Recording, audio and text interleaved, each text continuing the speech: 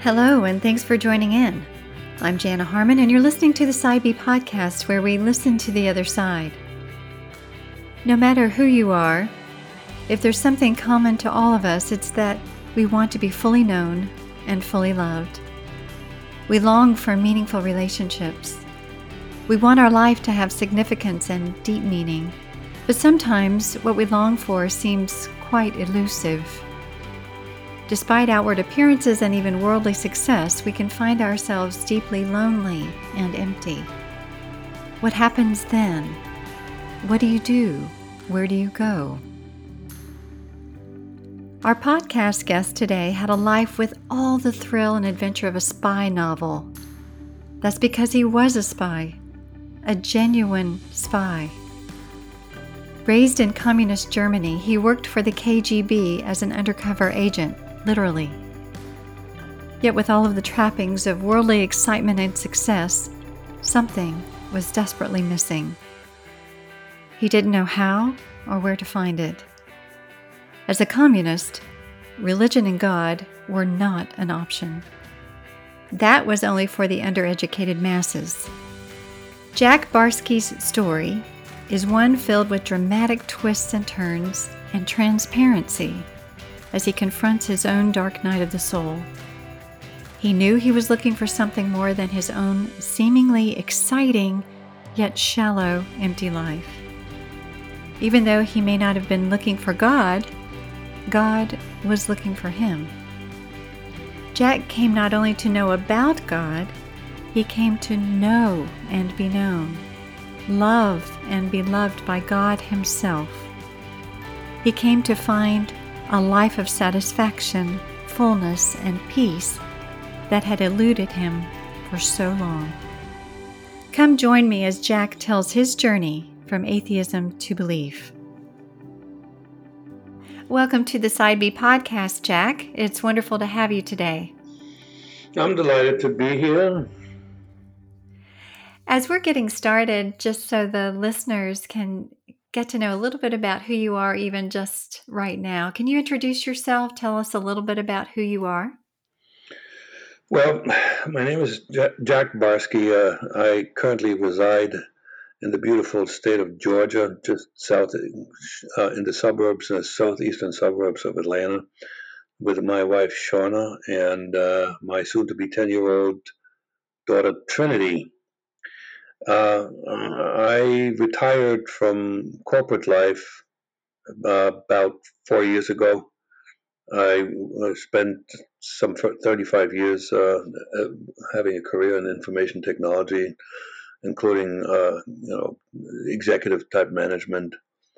But 4 years ago, I became a public figure, and at that point, it was time to say goodbye to corporate because my life story does not sit very well with a lot of companies. I did some things that are a little bit out of the ordinary, and and I described all of this in my memoir, Deep Undercover, which was released 3 years ago. And so, what I'm doing now, I'm engaged in public speaking. I do interviews such as this one. I write blogs, and I'm working on some other things that are not very much related to my career in corporate, but more in the creative sector. Wonderful. Wow, that sounds exciting. And for anyone who's listening, I will definitely put the name of your book and your blog and where we can follow you in the episode notes so you can find more information about Jack there. So I'm so excited to get into your life. You obviously, like you said, had become a public figure because of the extraordinary life that you've lived.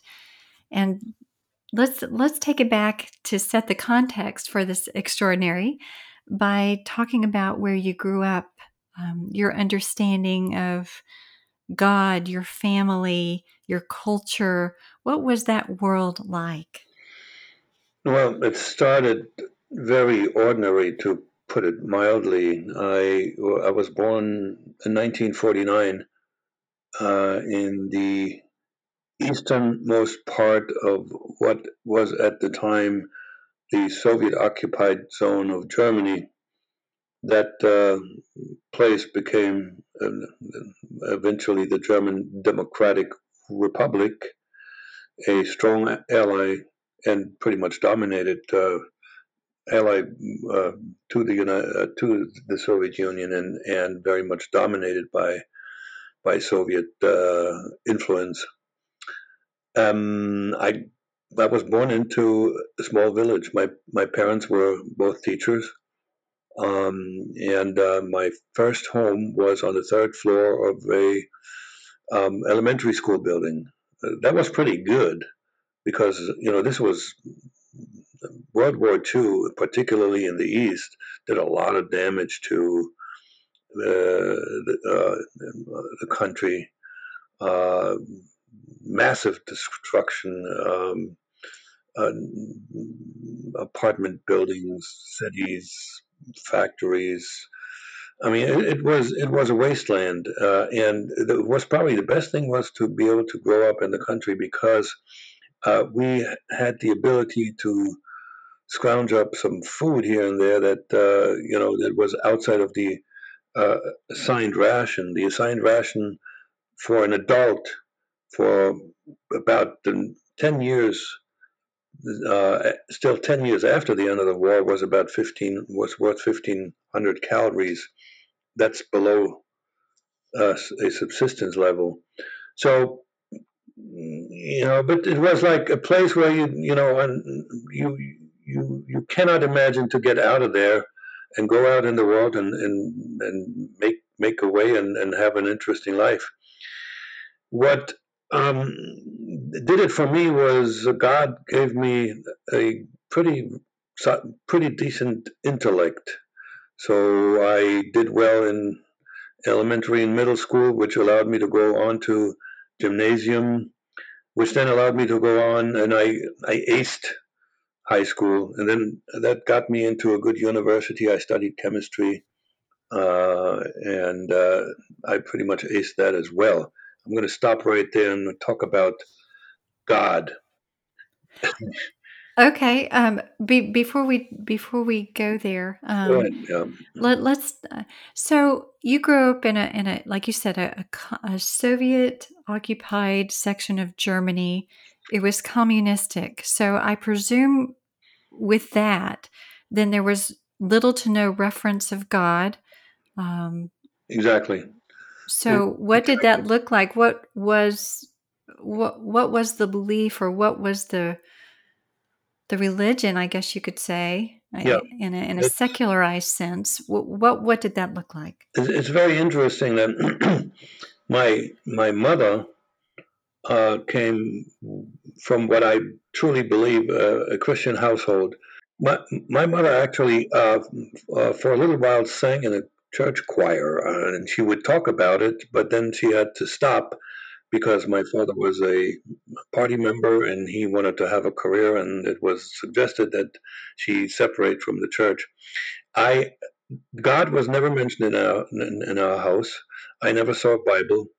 Uh, there was the ability to get religious education on a voluntary basis for a little while in elementary school, but my father did not allow me to attend.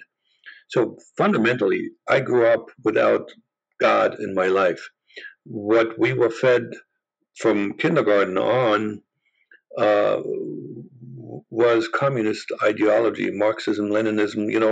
As it fit to teach your children at the young age, and then as they grow older and so forth. And it became so dominant to me. There was Marxism, Leninism was the only valid approach to life and interpretation of what life was all about.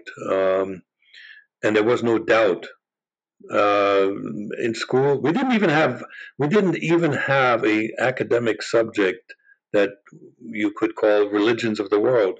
No, we had scientific Marxism-Leninism as a subject to study. So that does become a religion, because the belief, uh, this belief does not hold up to intellectual critique, but we didn't even think about critiquing it. It was all we ever heard. So yeah, there was no God in my life. And one other thing, we did celebrate some Christian holidays. We had Christmas, and it was a pagan holiday. For us, the main figure at Christmas was Santa Claus. I had no idea that most of the world was celebrating the birth of Jesus Christ. We had Easter, and there was no cross in Easter. It was just about the Easter bunny, and really the worst corruption of a holiday that I can think of was the Day of Ascension. In Germany, it's called Himmelfahrt.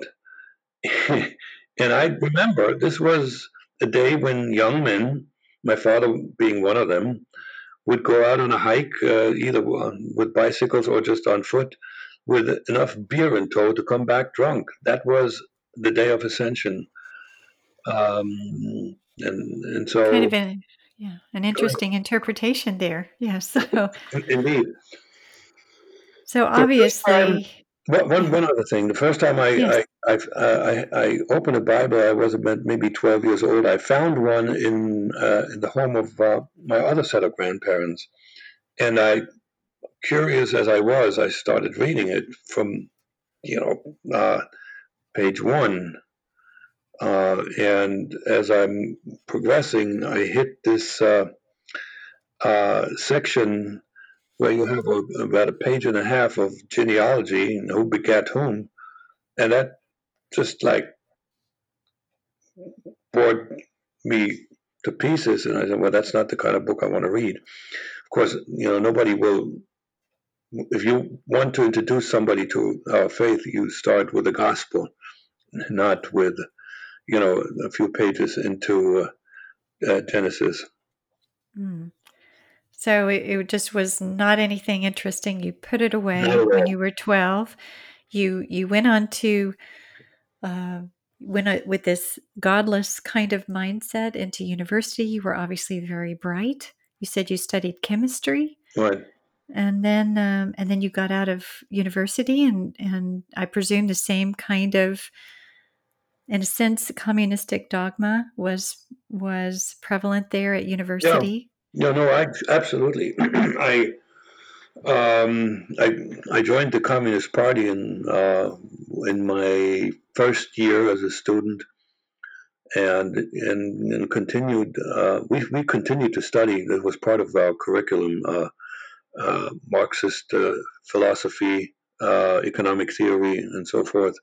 And to me, when I thought about church-going Christians, I thought they were all the stupid people and the weak people who needed religion as a crutch.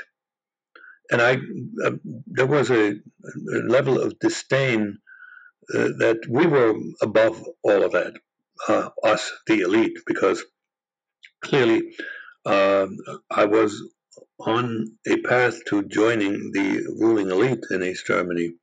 And that's not an exaggeration. Wow. So you had your path set out before you. You were very bright, obviously Yep, very ambitious, and you were noticed in some way. I'm exactly. sure as someone who stood out among your peers as being perhaps special in some way. Well, why don't you walk us through the next part of your journey?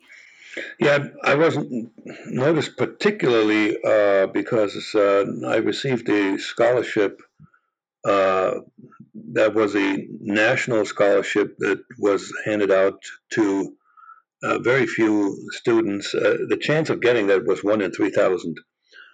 And as you may imagine, in communist countries, the Secret Service, the internal police, kept records on everybody. There was a file for every single individual, with minor exceptions. But anyway, so and The East German intelligence service, which was called the Stasi, as well as the KGB, the Soviet intelligence service, would periodically look into these records to find people that they might want to recruit. And so that way, the KGB found me and introduced themselves, and it became a rather lengthy process of recruitment. I had an informal relationship with a KGB agent while I was still at university, and actually, for one of those years, the informal relationship was almost 2 years. For one of those years, I already was employed by the university as an assistant professor. Anyway, that informal relationship was a mutual feeling out because what I didn't know, thought I, what I guessed, but I didn't know for sure, is that they were looking at me for one of the most uh, difficult jobs in terms of espionage, and that is becoming an illegal. In other words, get to a target country and live under as an illegal with an assumed identity rather than going someplace as a diplomat or a student or but still under your own name. And so I actually signed up. I was 24 years old when I left university and joined the KGB full time. I can't imagine what that might have been like. Were you daunted by what was put before you and the responsibility upon you, or did it seem exciting? Or There was the mix of emotions. The decision wasn't super easy because, as you can imagine, becoming an illegal undercover agent would require you to become somebody else, deny everything that happened to you in your life up to that point, and pretty much and separate from everybody you knew, including your own culture, but from everybody you knew that includes parents, siblings, friends. And for me, probably the worst part was that I had to leave my beloved basketball team. I was a basketball maniac in those days. oh, Um, and I had a career. There was pretty much a foregone conclusion that I was going to wind up a tenured professor at that university, and that was my dream job. But then there was the flattery that went with the fact that you were recruited by the most powerful organization on the planet to do some really, really special work in service of the only cause that I knew was worth sacrificing for. You add to this the sense of adventure, the ability to travel, and the lure of sort of living outside of legality, because I knew that as a secret agent, you would not you would live pretty much very very often outside of the law. So that eventually won in terms of that tug of war, whether I should stay or I should go. And so I signed up and got 2 years worth of training in Berlin and another 2 years worth of training in Moscow. Um, I studied English. Initially, I was directed towards West Germany, but because of my talent to acquire another language, they I became a dream candidate because I I got to a point where I was able to imitate the American idiom of English well enough to pretend to have been born in the United States, with a explanation of the residual German accent that my mother was German and I grew up bilingual, and that worked really well. So, and in 1978, I showed up in the United States, entered the United States with a false passport, which I destroyed on my second day. and pulled out of a secret compartment a certified copy of a birth certificate with the name of Jack Barsky. So Jack Barsky had arrived in the United States. The original Jack Barsky had passed away at the age of 11. The KGB stole that identity and managed to acquire a genuine copy of a birth certificate. And that was not unusual. The KGB has done this many, many times. And in those days, it was okay to operate. If you had enough cash, you didn't need ID. You could get on a plane without showing ID. And so I wound up in New York City and slowly, methodically, carefully acquired two key documents that would allow me to operate as a regular member of American society, and that was a driver's license and a social security card. And at that point, and that took me about a year. And my first job, by the way, I had to find something that where they wouldn't do a lot of background checks, and you wouldn't need a resume. So I decided to try my luck as a bike messenger in Manhattan, and that worked out pretty well.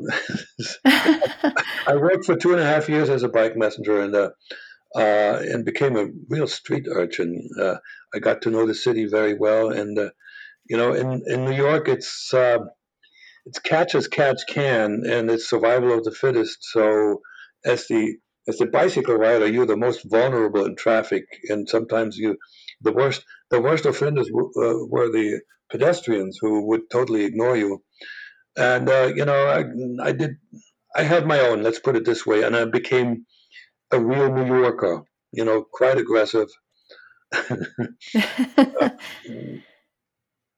And then the KGB decided to send me to university again, to college, and I studied information technology.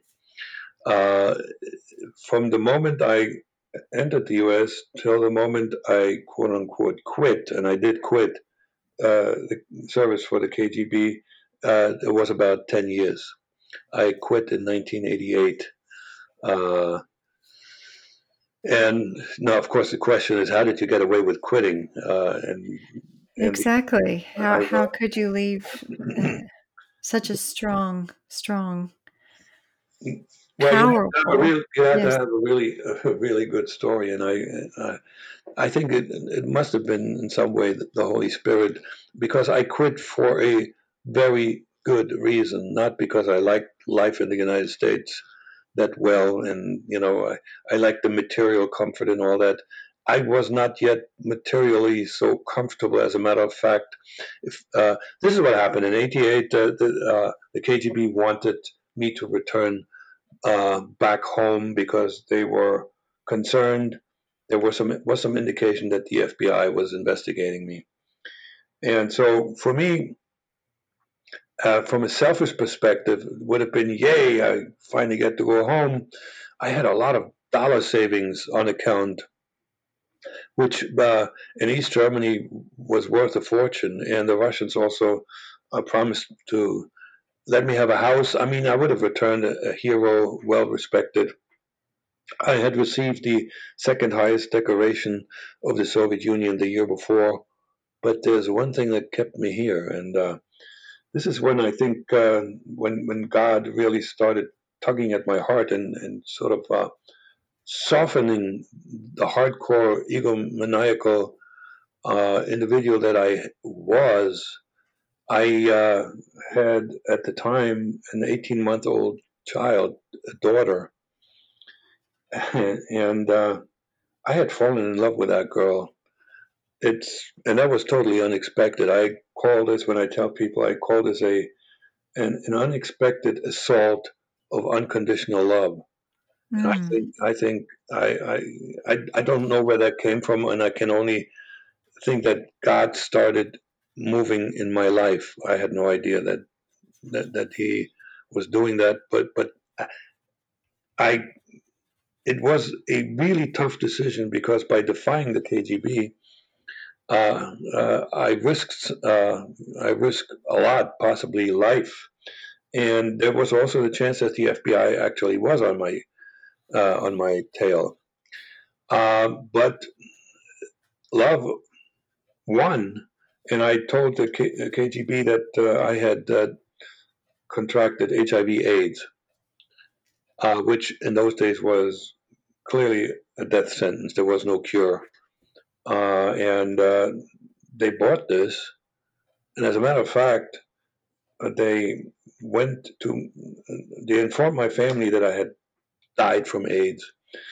And there's an entry in the Social Security register in East Germany that says my Albrecht Dittrich, that was my birth name in Germany, died uh, in 1988. And didn't so, and that was the end of that. And I became uh, I disappeared into the crowd. I became a regular middle class American citizen. Uh, Pretty soon, I forgot that I ever spied for the KGB. I had a good career in corporate America. The mother of this young child who I had married, this is an interesting wrinkle here. I met her. She was originally from South America, from Guyana, and she confided in me that she was in the country illegal. So I married her to allow her to get a green card, which is really odd because he is the illegal spy making another illegal legal. Yes. Well, So, that's ironic. but the decision was made. I'm staying with our daughter. I had moved in with the wife that I married, and when the coast was clear and I was pretty safe that the KGB wasn't chasing after me. One day I went to my wife and I said, "Hey, why don't we buy a house?" And that was pretty much the turning point. We bought a house. We had another child. House in the suburb. Moved to another house, and everything was fine until 9 years after I quit. The FBI introduced themselves, and that was Ah, that was a good thing. And the story of my life has a lot of uh, dots that you would not expect to be connected. The probability of things happening that way is very, very low. And when I put this all together, there are many, many other situations that I'm not going to mention here, but here's one. Uh, there was in 1992 a Russian national defected to the West, and he was a retired archivist at the KGB who at one point was really ticked off at the KGB and the Russian system, and he started copying files by hand, smuggling out files, and he had 3 suitcases full of typed up notes that he took with him. That were no, he didn't take them with him. The British intelligence actually extracted this from his dacha, and amongst those copious notes was my name, oh, not much else. Now, but Jack Barsky's there weren't too many, so when the FBI got that name, they said we're going to find him, and they found me. They found the one Jack Barsky that acquired a Social Security card at the ripe old age at 35. And that's what led them to me. And mm, so they introduced themselves, and the whole their idea was that they wanted me to cooperate. Now there were some folks within the FBI who just wanted to put me in jail, but here's another lucky circumstance, so to speak. The fellow who was the lead investigator uh, had studied me very carefully, and he insisted that I would cooperate. And so they took that risk, and he turned out to be right. And he is now a good friend of mine. As a matter of fact, he is a godfather to my daughter Trinity. So you see all these connections. It's phenomenal. it is. It So, is. but at this point, I still don't have God in my life. At least I'm not aware that he uh, he is doing stuff behind the scenes to eventually, and he is to set me up because I compare the situation um, like when when a fisherman goes out and throws out the bait and is very careful and he's looking for a nibble and maybe a bite and then he pulls he reels in the catch very slowly until they finally land the catch and I think I was nibbling. I just didn't know yet. You just didn't know the Lord was working behind the scenes, but you were being Didn't- drawn, I guess, like you say, the first hint of that was that unexpected, unconditional love Yes, that you had for your daughter, and yes. you were wondering where that came from. But uh, but I, then obviously your steps are being ordered. You left the KGB, you connected with the FBI, you cooperated with them, I guess, since you were essentially dead to the KGB at that point. We're going to take a break for a moment from our story so that I can tell you about the C.S. Lewis Institute Fellows Program. This program is a 12-month discipleship course that focuses on monthly themes related to theology, spiritual formation, and apologetics. Through the structure of a strong curriculum, like-minded community, and a one-on-one mentorship, our fellows encounter a life-changing experience that develops them to grow deeper in their faith as disciples of Christ. The C.S. Lewis Institute is now accepting applications for this Fellows Program. It is offered in 15 different cities and is for Christians who are seeking to broaden their Christian education and deepen their personal faith.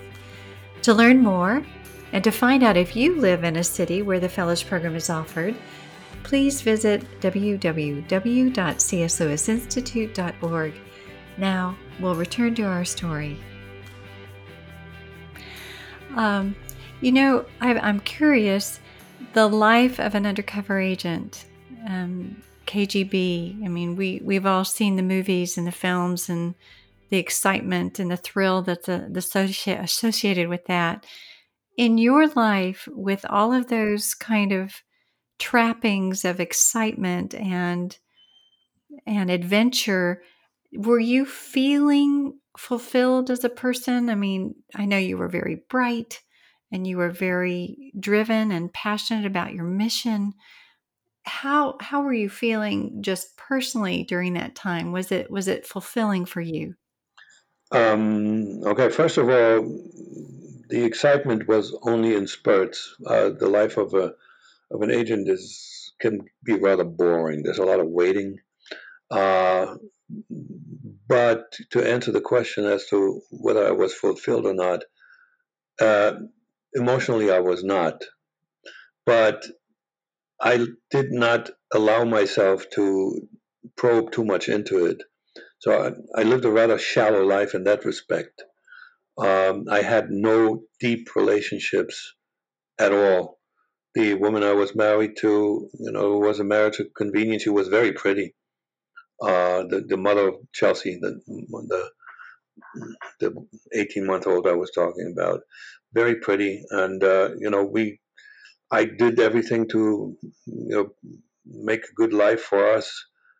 But I didn't have any close friends. You can't. Well, while you're undercover, while you're living a life in secrecy, neither male friend nor did the female relationship yield anything. I I don't think I never got depressed. So I was just like emotionally so hardened based on my upbringing and some things that happened during my childhood and as an adolescent that I was able to just exist that way. Fulfillment, you can't know. You're absolutely right. That whole that people are talking about that was in me that was not. It wasn't filled. but I didn't realize that I had it until uh, there was a crisis, a real bad crisis in my life. Up until that point, everything worked. Even, I quit the KGB, and I was caught by the FBI, and they said, "Okay, you can stay here. Good, fine." I was just like I was untouchable in that respect.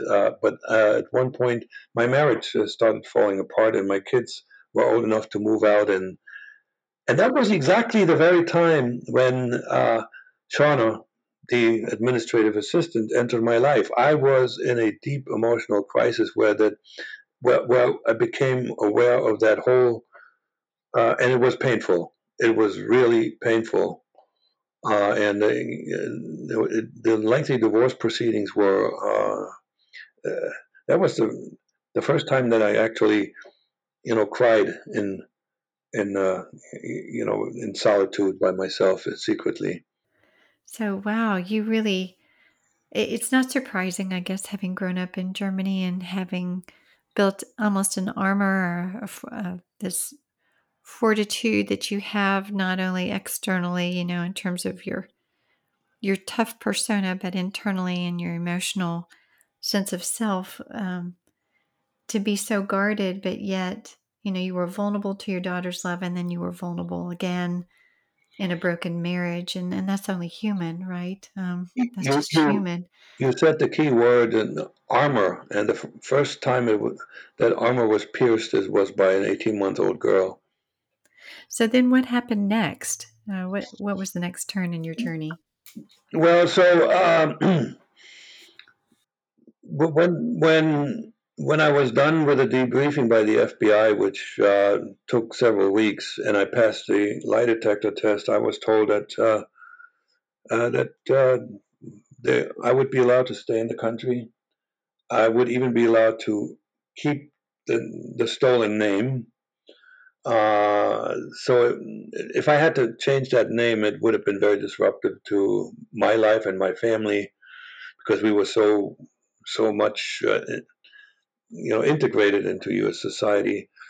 So it sort of became a normal life. I focused on the career. Uh, I climbed the corporate ladder, and then I got my dream job at the same time, which is like the timing was incredible. The same time, my daughter Chelsea, the one for whom I stayed behind, um, was highly recruited and eventually was hired to play Division I basketball at a college out of Pennsylvania.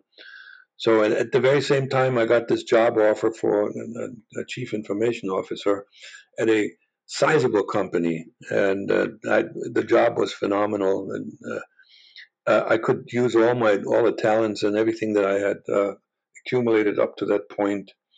And here comes the next connection, and that's another. It works better if my wife talks about it because this is the way she saw it, but I'm going to tell you what she would contribute to this. So Okay. I was an executive, and I lost my administrative assistant, and I needed a new one. So an HR sent me resumes for three candidates, and I phone screened them. And so one of them really did something very odd. This was in Princeton, New Jersey. And while we were talking on the phone, and I still remember where I was driving on the highway going west towards my home. And she volunteered. She says, "Oh, by the way, I'm attending a Bible college." And it was quite aggressive. She said, "If that doesn't work for you, we might as well just stop talking right now and not waste our time." Now, I don't know. I had a good feel about the conversation up to that point, and I had lost my anti-Christian bias because I had hired a bunch of people who were open Christians, and I found out that they were actually pretty smart, not the dumb ones, and I thought they might be, and also the most reliable workers. So I had no reason to disqualify the lady, and we brought her in for an interview, and it was just an incredible experience. First of all, she passed the interview. She interviewed with human resources and with a colleague of mine. And when I was the last one to talk to her, she was sitting in a small conference room. I opened the door and I look at her face, and it hit me. There was something in that face that and she still has it. It's shining. It's an aura that is very, very rare. And in a sense, I this was for me. It was love at first sight. I didn't know what I was falling in love with. She was quote unquote not my type, and I had no business. I'm 20 years older than she is, and I was going to hire somebody, but I did. She was just so attractive, not in a sexual sort of way, but as uh, the aura around her.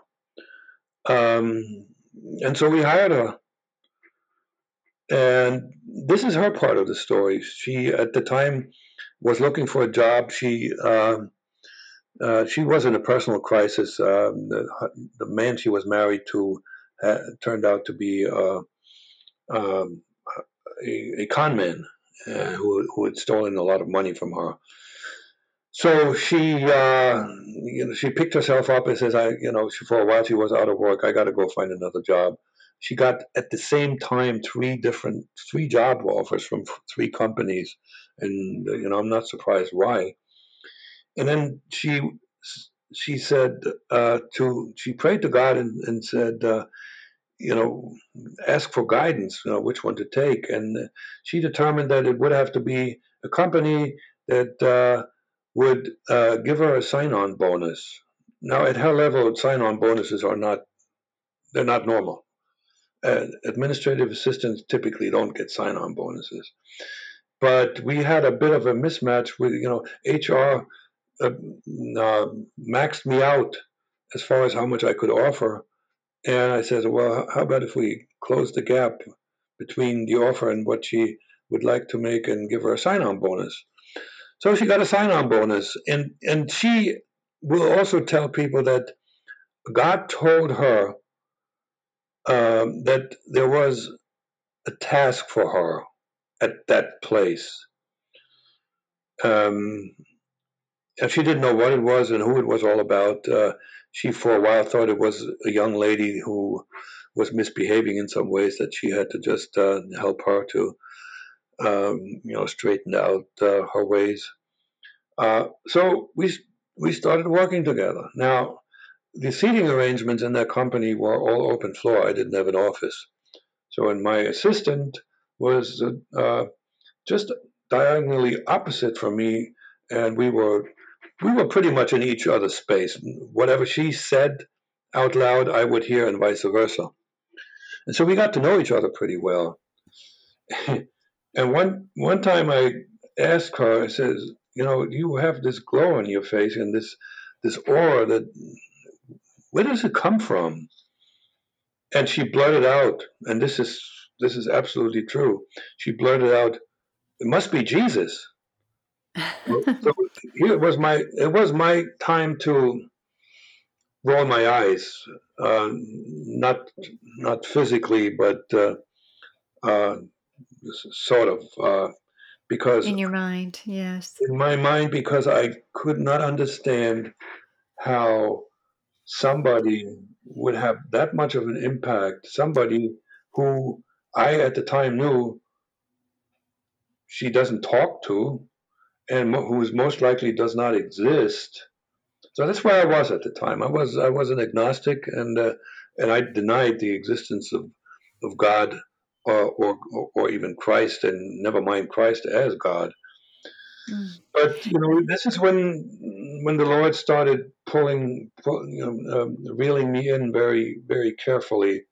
So, so you were going through a difficult time, um, And then, but you met someone who came into your life who had a glow about them, Shauna, Yeah. obviously, and she attributed it to Jesus, of all people. So I'm sure that took you aback. So how did your story then progress? Well, as I indicated, it looks like God was starting to reel me in very carefully. I had an established pattern to help people in my organization to achieve as much as they can achieve based on their potential. And so I would sit down with, and I had at one point 200 people in my organization, and I actually sat down with each one of them one on one, try to figure out who are you and what where can you go, where do you want to go. And I did the same thing with my new administrative assistant. And I remember that she was going part time to a Bible college, and I said, "Why don't you give me an essay that you wrote? I want to know how well you write." So she gave me an essay about the book of Ruth. That was an interesting pick because the book of Ruth cannot be, when you talk about this, you can take it as straight literature. That would be the furthest away from somebody saying she's trying to evangelize me. I read it as a story, Right. and and she said there was Holy Spirit inspired. She said there was the only essay she got a B for, but she picked that instead of like giving me one where she got an A to impress the boss. So I read it and I tell her that you write well. I guess I have to, in order to really uh, get a good idea how good it is, I have to read the original. Well, she was prepared. She has a Bible in her desk, and she gave me that Bible. So this was the first time in my entire life that I opened the Bible, other than this, failed attempt as a child, and read something in there on purpose. And that, we're now looking at another turn of that reel to get that fish a little closer. And I had this brainstorm, Holy Spirit inspired. I'm guessing, I because it just occurred to me that I was I had just read a book that is by far the most read book in the history of man, with no close second. And I always was really proud of my wide and deep learning education about the world. And there's one book that I that I never read. So I asked Shauna if I could keep the book, and she said, "No, I think I can do something better." She gave me a set of CDs, and the so I had a 1 hour commute to work, so that gave me 2 hours listening to the Bible from Genesis all the way to Revelation. So and so now it got quite interesting, particularly since I had an expert in the Bible right right in my office, and when I had questions, I would ask her, and we obviously didn't do this on the open floor. This was Princeton, New Jersey. So we at one point uh, made arrangements on our respective calendar to meet in a half hour before the actual workday started to go over some of my questions. And we're now calling that uh, jokingly undercover Bible study. Oh, makes sense. Which it was, Yes. we were sort of on company time in a very secular place, in a very secular company, talking about Right. the Bible. So I, Right.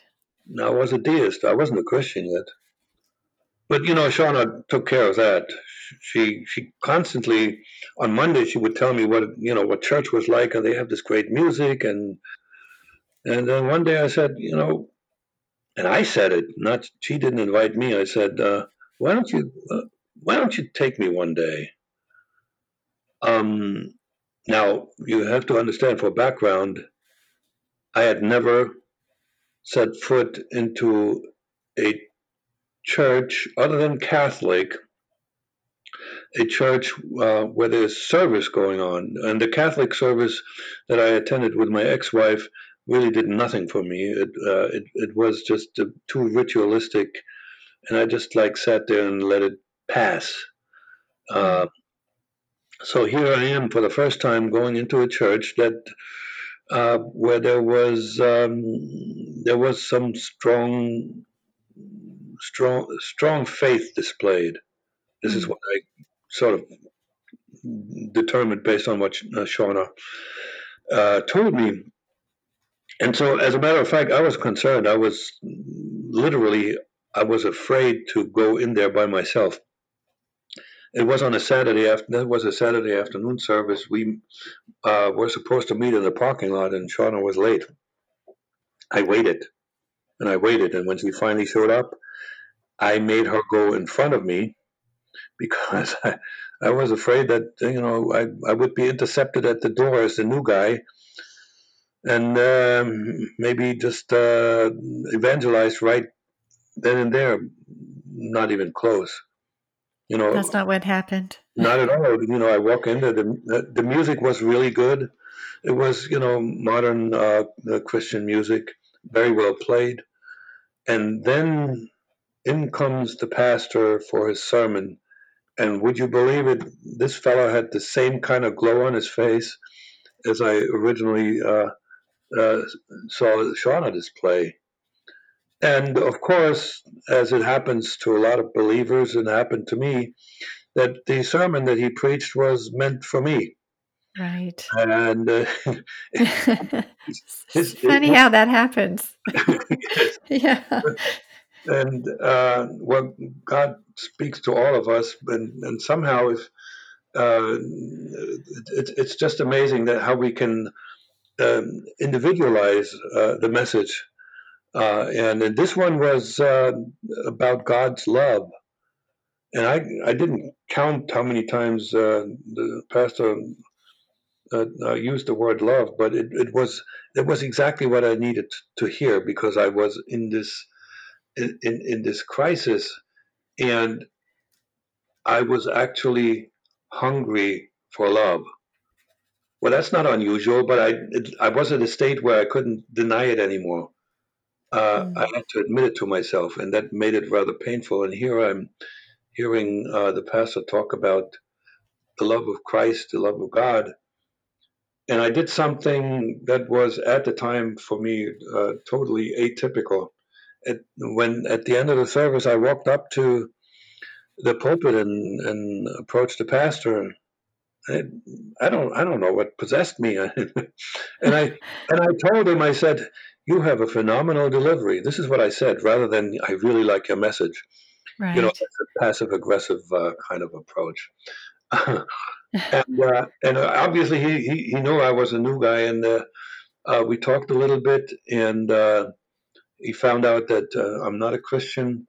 And he called up his assistant pastor, and he asked me, "Is it okay if we lay hands on you?" And I said, "Okay."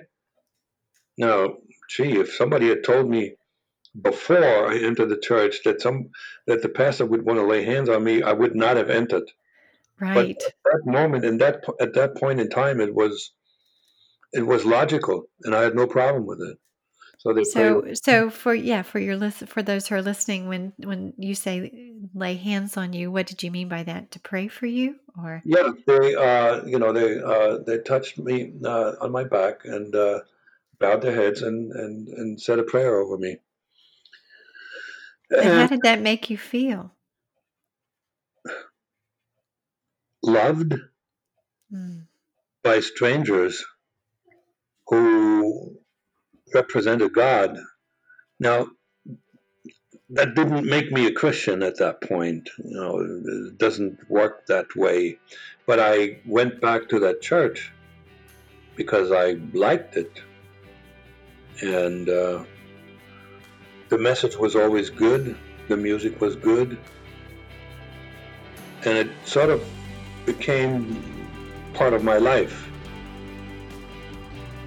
I'd like to pause from our story for a moment and invite you to listen in on an important upcoming conversation.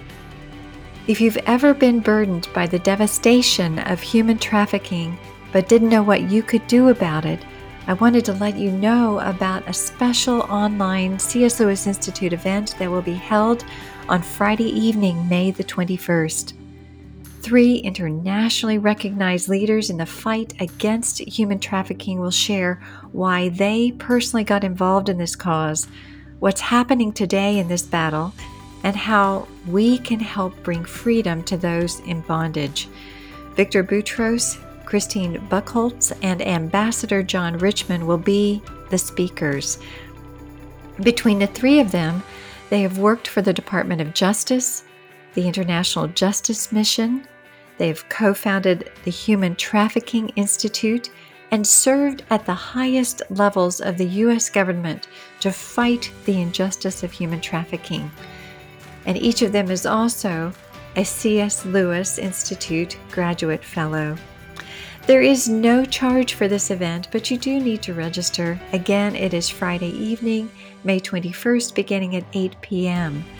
For more information and to register, please go to csosinstitute.org/rescue. We hope to see you there. Now back to our story. So your head, it sounds like your head and your heart were both being drawn in some way towards God, in terms of both truth and love. Correct, and the head actually was leading that move towards God because I'm wired to be a thinker. But I wasn't, my heart hadn't really followed, and this just happened at an odd place and at a moment where I really we I, you wouldn't expect it. I was playing golf with a friend of mine, and as he was looking for his ball, and I was waiting, standing around. It was a nice, bright summer day with some clouds up in the sky, and I was looking around. I was looking at the sky, and it all of a sudden hit me, and I said to myself, I may have said it out loud, I know you're God. I believe you're God. So that was my moment when I became internally a Christian. And within a couple of weeks, I actually went to the altar. And here's another interesting tidbit. That church didn't have an altar call, never did. But one time at the end of service, I had this pull, and I just had to go up there. And the pastor asked, "Can I help you?" And I says, "I would like to give my life to Jesus Christ." And the next 15 minutes are a blank in my memory. Shauna remembers because she was there. The pastor actually, people were really moving out.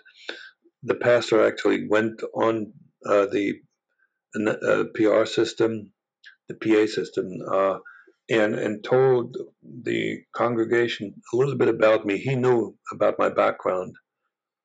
And then there was applause, and everybody rejoiced, and I don't remember any of that. So I was, and I still am, a Christian. And I got to just finish up with that church. 6 months later, uh, Pastor asked me to testify on Easter. I testified 3 times, 3 services. He never asked me to tell him what I was going to say. And the interesting thing is also that this was a church. The three services were attended about by 1,000 people, and this was in the place where I lived, where I worked, and nothing ever left the church. In other words, the fact that here's an ex-communist agent who become a Christian, it didn't go anywhere. It didn't make the media. It didn't get uh, to my company, and I think God just put a mantle over this because I wasn't ready to be a public figure. I wasn't mature enough. Mhm. Um, So you were protected in a way I from believe so that very yet. much. Yes. It was just if you think about it, I didn't think about this whole thing, but after the fact, there are 1,000 people that live in my neighborhood, and some of them whom could have been co-workers, and it just did not trickle out. It doesn't make any sense. There was not a single journalist in that audience, or historian, or teacher. So nobody even came up to me, and I just disappeared back into the crowd. Wow. Wow. So, yes, the Lord knows what you need and what you can handle at the time. So, it was a way of protecting you, I suppose. I do wonder, you spoke about the glow of Shauna when you met her, and then you spoke of the same kind of glow of the pastor, that there seemed to be something about them. And I wonder, in your journey at the end of the day, have you found that internal peace, or found that glow that seems to be common among some Christians that you know? I can't. I only can tell you what my experience is when I speak with others who don't know me. More often than not, particularly here in the South, as I told you, I live in Georgia now. People guess that I'm a Christian.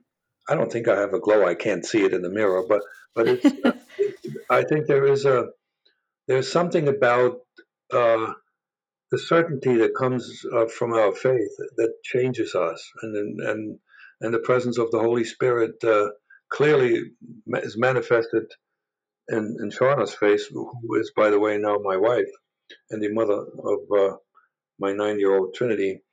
I think that all that change is externalized to some extent. Mm. Have I found peace?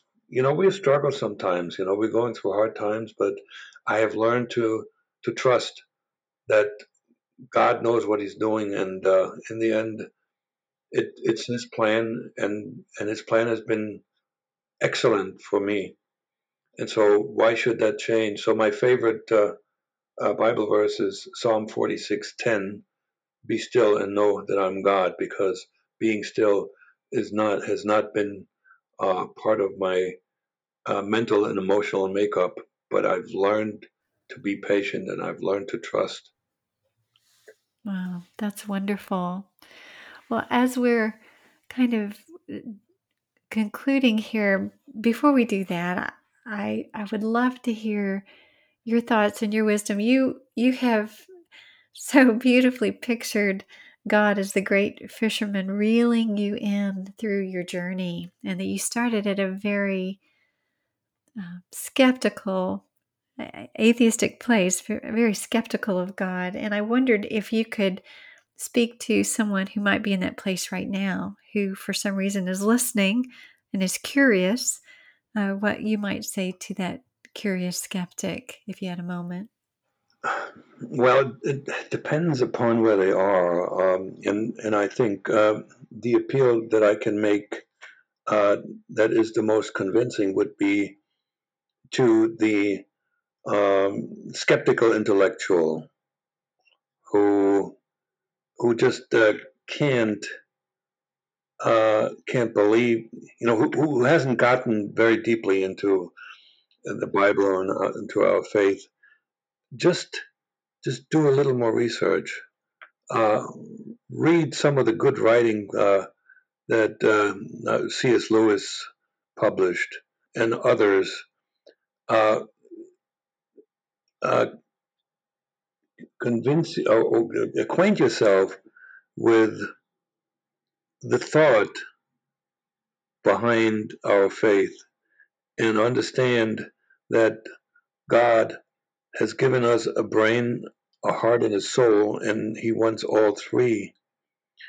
And the only thing I can say, what becoming a Christian has done to me has given me a lot more peace than I had before. It's and that's good because I actually, for the first time in my life, I actually like myself, and a lot of people don't. But if God loves you, why can't you like yourself? And that makes you, it makes life so much easier to, particularly to deal with, circumstances that are not always favorable. That's pretty much what I can say here.